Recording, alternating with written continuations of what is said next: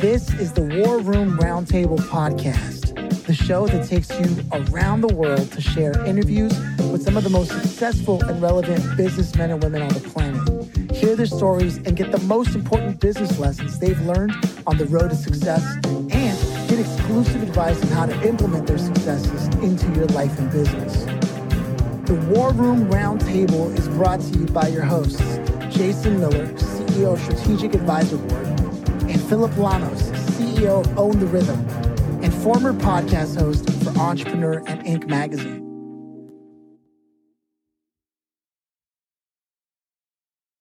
So welcome to the War Room. It is a pleasure to have you here. Laura Briggs, the freelance coach. Yes, thank you so much for having me. I'm excited to chat with you. Yeah, no, this is going to be a fun one. I was looking over some of my notes here, and it looks like there's a lot that I think many who are listening will be able to appreciate, including the fact that you're an author of 5 books. I think you're going head to head with Jason there. Go ahead. Oh, no. Yeah. It's been a really interesting journey. So I'm excited to chat and provide whatever help I can for your audience. Awesome. Our first question, and we love asking it, is, do you yourself come from a family of entrepreneurs, business owners, freelancers? I do not, except for my mother's father, who I never knew, was a business owner. He was a typewriter repair specialist, and I am a writer. So it's like there is kind of a connection there. So that's kind of the only person in my family who really, started their own business and ran it most of their life. But other than that, not really. I mean, my father and my grandfather were both physicians, and I'm married to a physician, and my mom has worked in politics her entire life. So I'm kind of the outlier a little bit. Wow, that's fascinating. I recently watched a documentary with Tom Hanks and John Mayer and how much they love typewriters, repairing them and using them. I don't know if you saw that one, but that's an interesting one. I'm going to have to check that out. Yeah, I've started collecting some typewriters because I think I'm redoing my office, and I just think it's really cool to decorate with this old technology that is kind of coming back again in the writing world a little bit. People are going back to really simple machines that don't have distractions. So it's cool to see.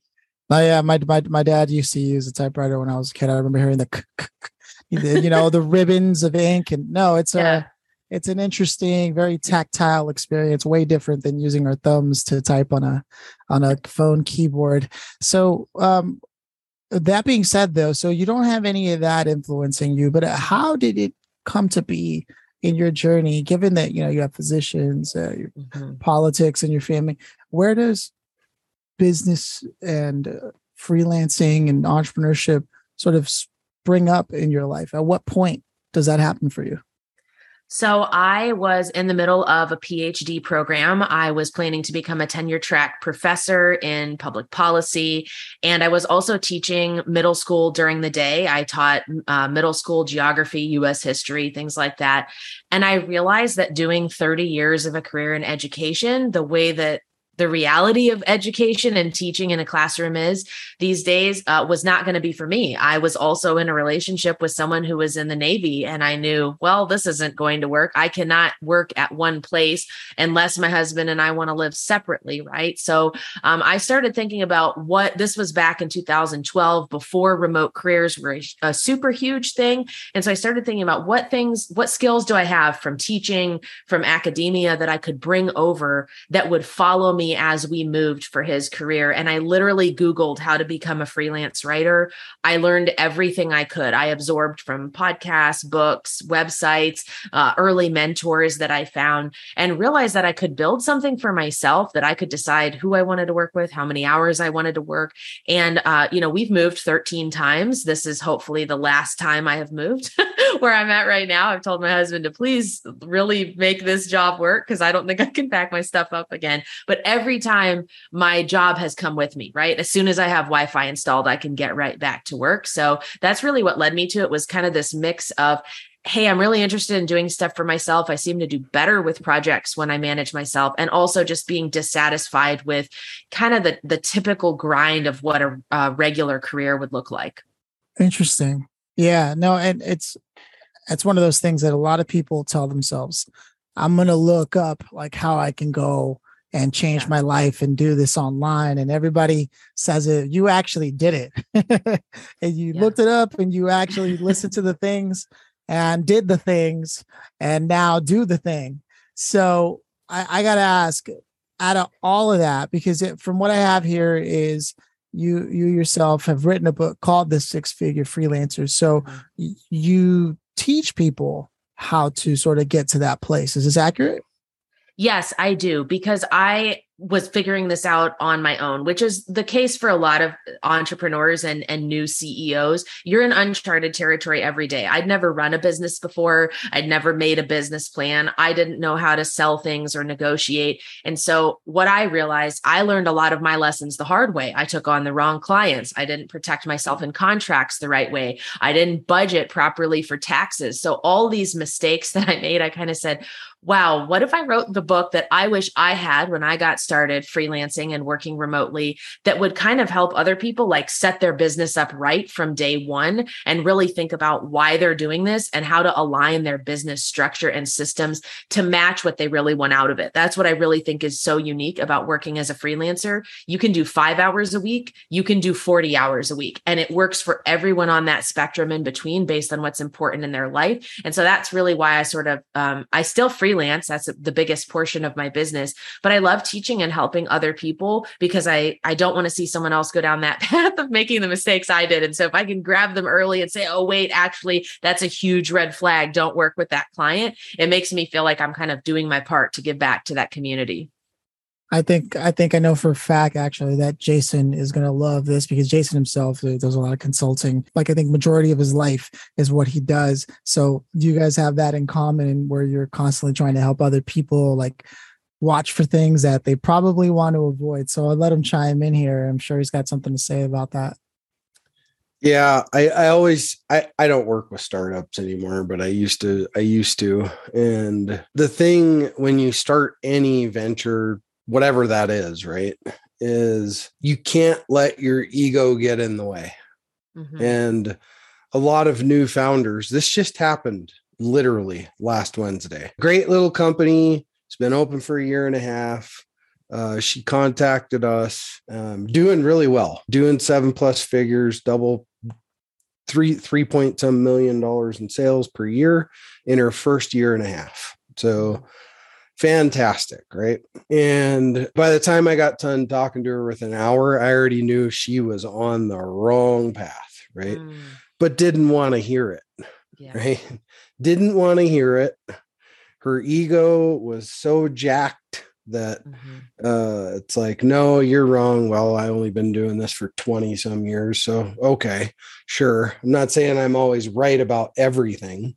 But when it comes to business and just the main things that you have to do in the business itself, there's a formula for that, right? I mean, people been doing it the right way and that formula has been figured out, right? So, and she's off that in a big way.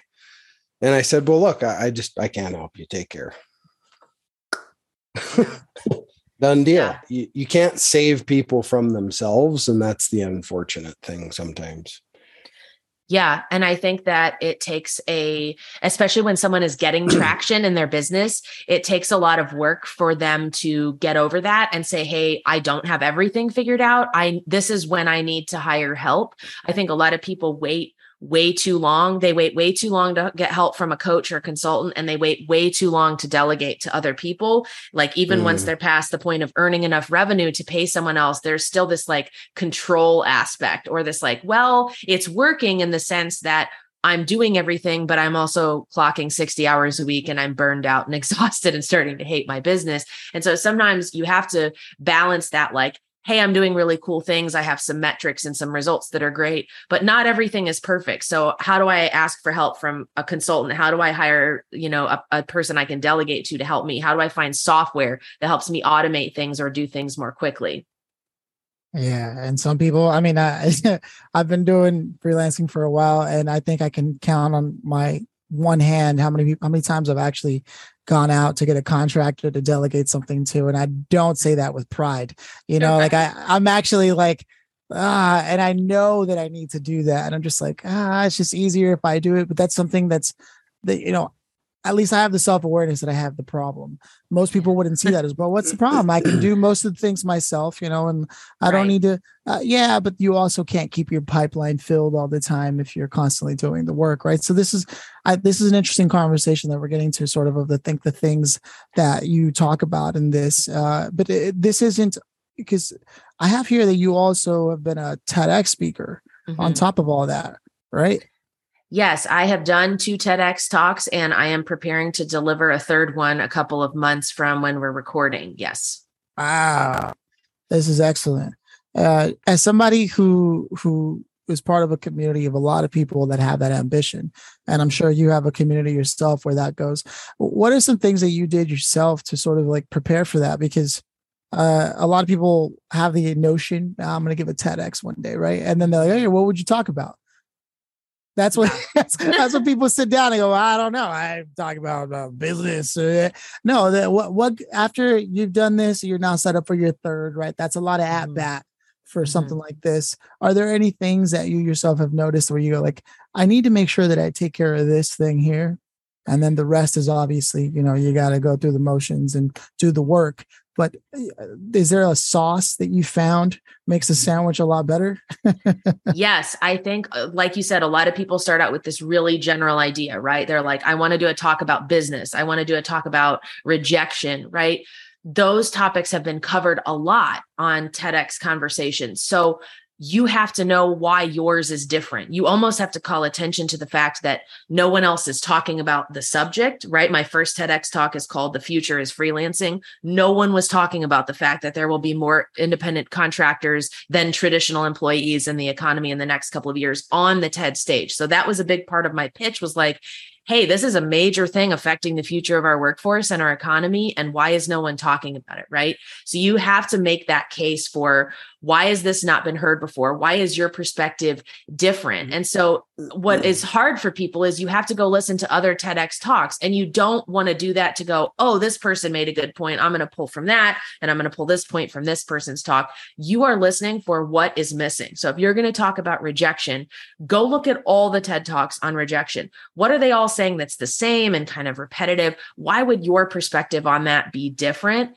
And then applying to TEDx talks, they're all going to ask for things either in writing or in a video, and you have to be succinct. So it might be 200 words to present your idea. With the one I'm preparing for in a couple of months, it was a 90-second video. It took me about 17 tries to get my 90-second video right, because I would mess up or I would go over the time limit.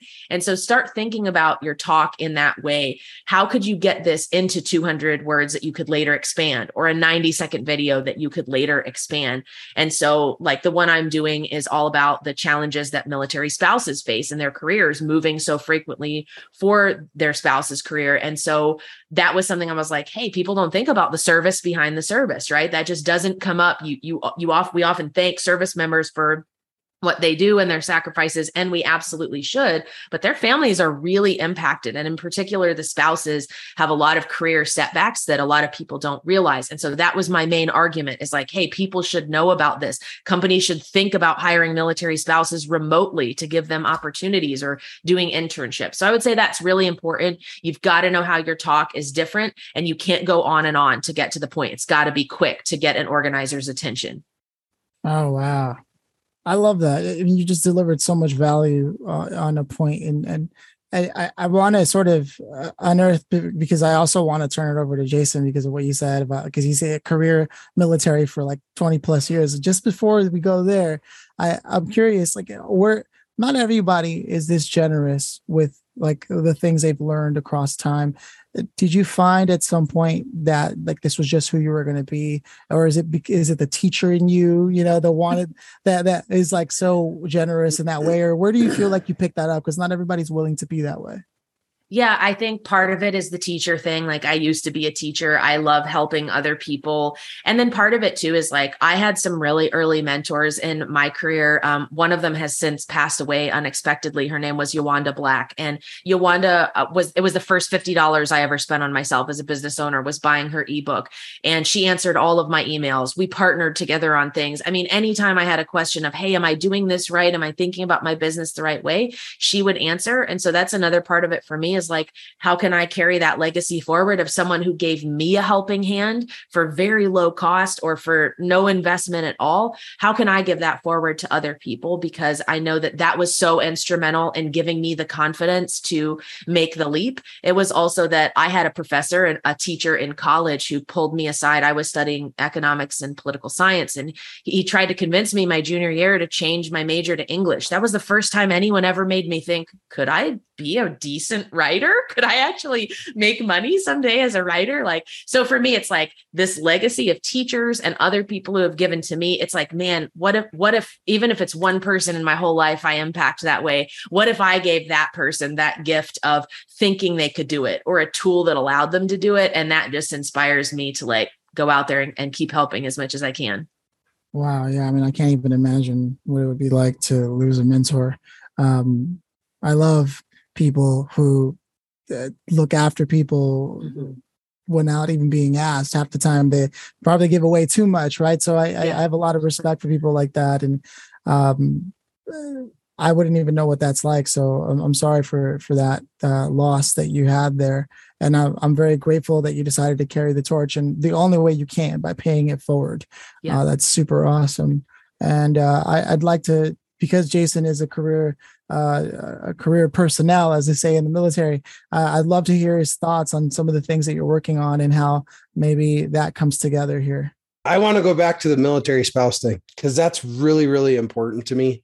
Because I spent 23 years in the military and drugged my wife around the world with me. And, we quickly learned that she needed to be able to work remote. Yeah. Right. And that's where she started her own business with project management, got her master's degree, all that stuff. She's the PM for our company today. And, today's remote world, it's really important that we adapt to that. And some companies are doing great at it and others are not doing so good at it. Yeah. But there's a lot of opportunity out there, and it's about seizing that opportunity. Right. And people need to know and understand that it's possible. Right.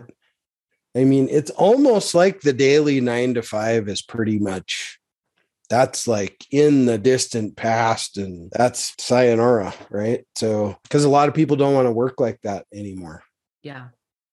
And the culture of business is really starting to come around to that, I think, to where it hadn't fully spun around to it yet, but it's getting there.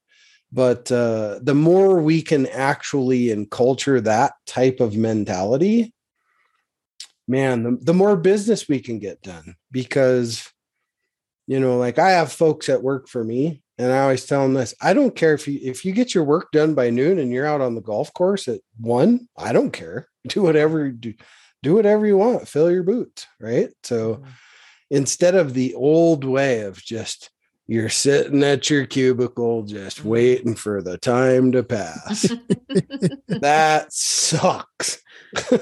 Yeah. So, but particularly military spouses, I got a big hole in my heart for that, because a lot of moving around. There's a lot of opportunity for military spouses right now, more than ever in history. Yeah. To really be able to capitalize off that. Is your husband still in the Navy right now? No, he is out. He got out after 14 years. He enlisted at 17 and then got out and then got back in as an officer and went to medical school and all that. So he is a civilian now. And it's just interesting, like his transition to the civilian world, right? Like his first job offer never occurred to him that he could negotiate that contract. And I was like, yeah, you can ask for more money. You can tell them no, that particular clause doesn't work. I was like, you're not just the recruiter, and they're not just just telling you what you're going to get but sign everything on the dotted line. But yeah, he's not in the military anymore. But I learned so much following him around and building my own business, because essentially I had to. Like, what would I have done moving as many times as we did, living in so many different states that, all have different rules and laws about even teacher certification or things like that. So for me, it really opened a lot of doors. And I think you're absolutely right. Businesses have to think about this in a new way. My mentality is the same as yours. I want people to do their work when it works for them. I also want the best people in the job. So does it matter that the two people who support my company are in Pennsylvania and New Mexico? Not at all. They do their work. They get it done. I get to work with the best talent. And I think if companies start thinking about it that way, don't you want the best person on your side, whether that's somebody who is traveling with a spouse who's in another country for a couple of years for military service, or someone just a couple states down the way? Don't you want the best person in the job who will do the best job regardless of the hours and things like that? So I hope more businesses come around. And you're right, there's a lot of opportunity for spouses right now, both in entrepreneurship and in remote work. And so I think it's really time that companies start paying attention to that sort of neglected part of our workforce. Yeah, it's interesting too, because a friend of mine lives out in California, and he's a general contractor. So he runs a big construction company, and he's got a great team around him. And they brought a new architect in to do all the architectural work and all that stuff. And the architect said, man, you have an A team, right? It's like, well, who would say they have a B team? Because if you got a B team, man, you need to start looking for something else, right? So it's just interesting how the mind of people, how people's minds work. And even here in Boulder, when you look in Boulder, you used to see all these huge, 50, 60,000 square foot big corporate offices full of cubicles and all this stuff. Hell, they're all empty still. A lot of them are empty.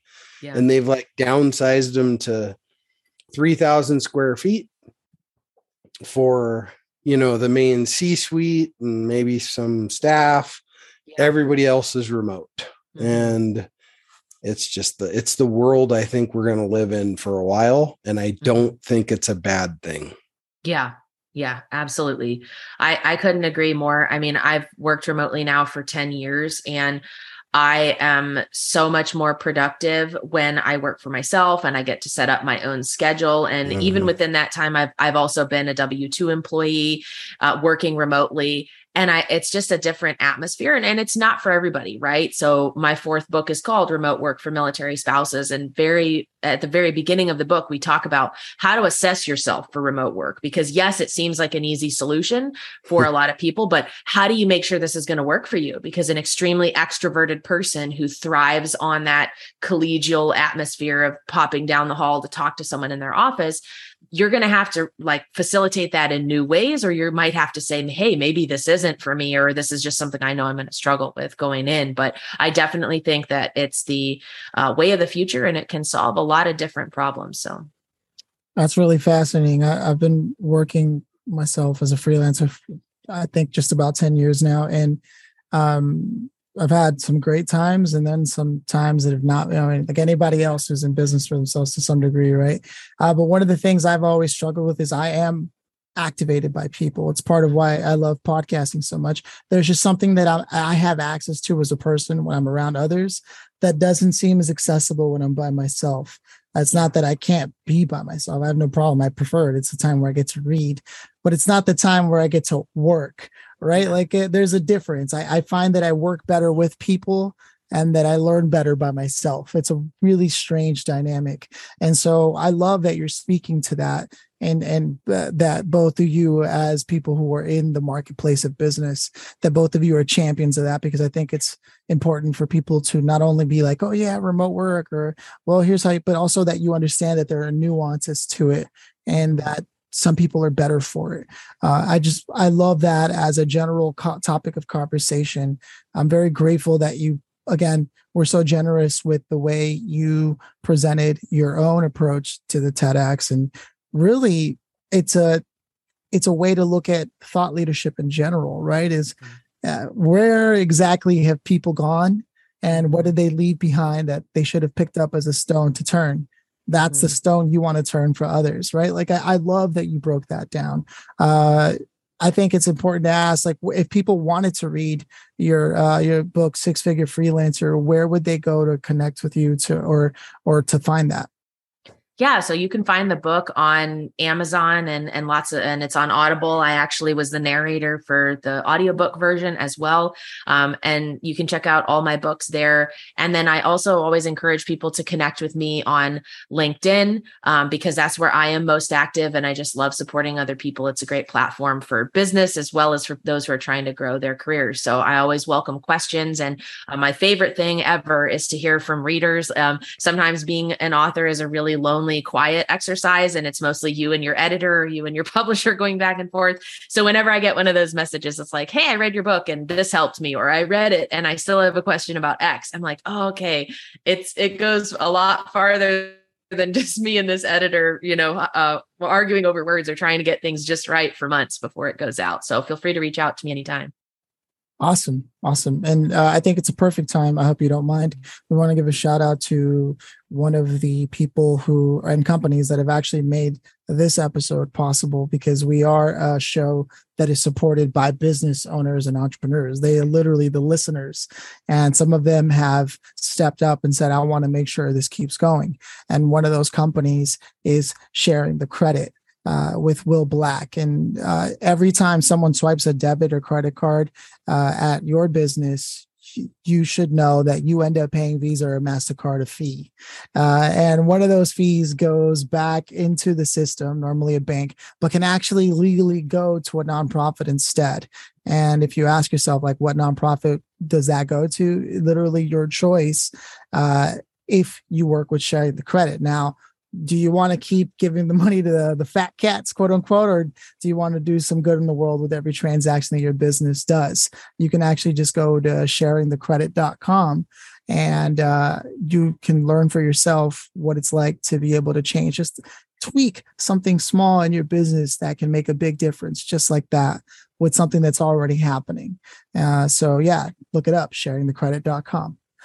With that said, Laura, I've had such a great time being able to listen to some of your thoughts on freelancing, and in particular, your unique slant of combining your teaching prowess with your life experience as a freelancer, and then at the same time, the role you play as a partner to career military personnel who then even made the transition into civilian life and what that was like. And then you having all this experience and going, actually, you should look at contracts like this. It's a really interesting blend and a really unique conversation that I'm looking forward to seeing where that goes as I connect with you. So I got to ask, if you could go back to when you first saw yourself moving back and forth and you're like, what am I going to do?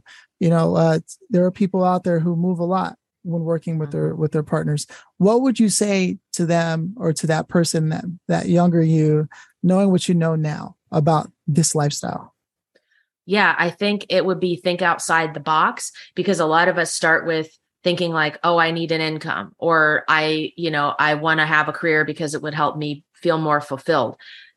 We have the opportunity now as workers or as business owners to go way beyond that. So think about, what do you want your work to do in your life, not how you need your work to support your life, right? So I'm looking for things that are flexible, that are freedom-based, working with really cool people whose missions I can get behind. And that might start sending you in the direction of what you want to do as a career or as a side hustle. If you're still active duty, that can really open some doors, thinking about, what do you like the most? Is it working with a lot of people? Is it working by yourself? Is it, doing things where you're developing a product or where you're selling a service? I think that's a really good starting point, because we often look for what is available out there. What kinds of jobs are out there? Where can I sign up with Uber and be a driver? Think bigger than that. Think, what do I really want out of my side hustle or out of the job that I have? What would be my ideal? And then start finding things that might line up with that. It's never about the money. Yeah. Mm-hmm. We've had that conversation here a lot. It's something that Jason always reminds me of too. And I'm like, yeah, man, you're valid point. It's like the minute I start talking, he's like, it's not about the money. And I'm like, yes. So I love that. I love that. Before we go to the grand finale, I want to check in with Jason. The world of freelance is going to be the world we live in. I can't remember the numbers, so I'm not even going to quote it, but it was big. That's all I'll say. It was a big number of people that have transitioned over from normal work environment to the gig work, right? And this I do know is a real number. 2 out of 5 executives that work in the C-suite are walking away from a C-suite position this year. Wow. That explains a lot of how people are just tired of just tired of the grind of it all, right? And because I always look at it this way. If I see my neighbor and talk to my neighbors like, oh yeah, I work 10, 15 hours a week for the company I work with. I got a lot of freedom.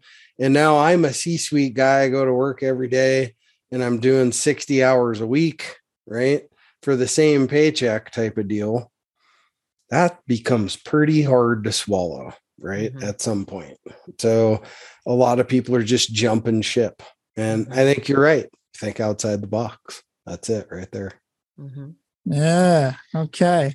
For 1,000,000 points, even though nobody ever established we were addressing points here, the grand finale, Laura, if you could have invited anyone to this conversation today at any point in place, time in the world, to be here either as a listener or even a contributor, who would you have loved to have had here today with us, and why them? Yeah, I mean, there's so many great options out there. I really am inspired by the author Jennifer Weiner. I've loved following her journey. It's very similar to mine. She started as a freelance journalist and then sort of branched into writing novels. She's a very successful fiction novelist now, and grew up with a physician for a father, grew up with abuse in her household, as I did too. And so I would just love to be able to chat with her and kind of hear her perspective on, what the future of writing looks like, what the future of work looks like, how she adapted and things like that. Yeah, that's awesome. It almost harkens back to that time when you didn't even intend to be like in an English major, and then somebody told you, and ever since then you actually looked at the path, and it's clear to me that you listen to what's happening in the industry, which is something people put out books all the time, right? We read about it earlier and mentioned it in passing. You're an author of 5 books, and people put out books, but they don't ever look at like the industry of writing as a whole and where it's going. So I love that you brought that up, because I think you bring that same approach even to the industry of freelancing and the state of that looks like. And I think that's, if somebody isn't already taking the time to look at their industry, like, it's a great reminder for me. Don't get so caught up in just the work that you're doing. Do you take time to actually understand what the field you're playing on looks like and where the line of scrimmage is and how you can take it past that, right? So thank you so much for your unique perspective and being open about sharing that. With that said, it's tradition here that Jason closes us out, so I'll let him do that. Yeah, thanks for being here. It's we're all busy, and it's great to have people like you take the 30 minutes of your day to come in and share your institutional knowledge and little bits of gold with the audience. Because if you didn't catch something out of that, rewind it and do her again because you missed it. So yeah, thanks for being here, and it was a pleasure to have you on the show. Thank you.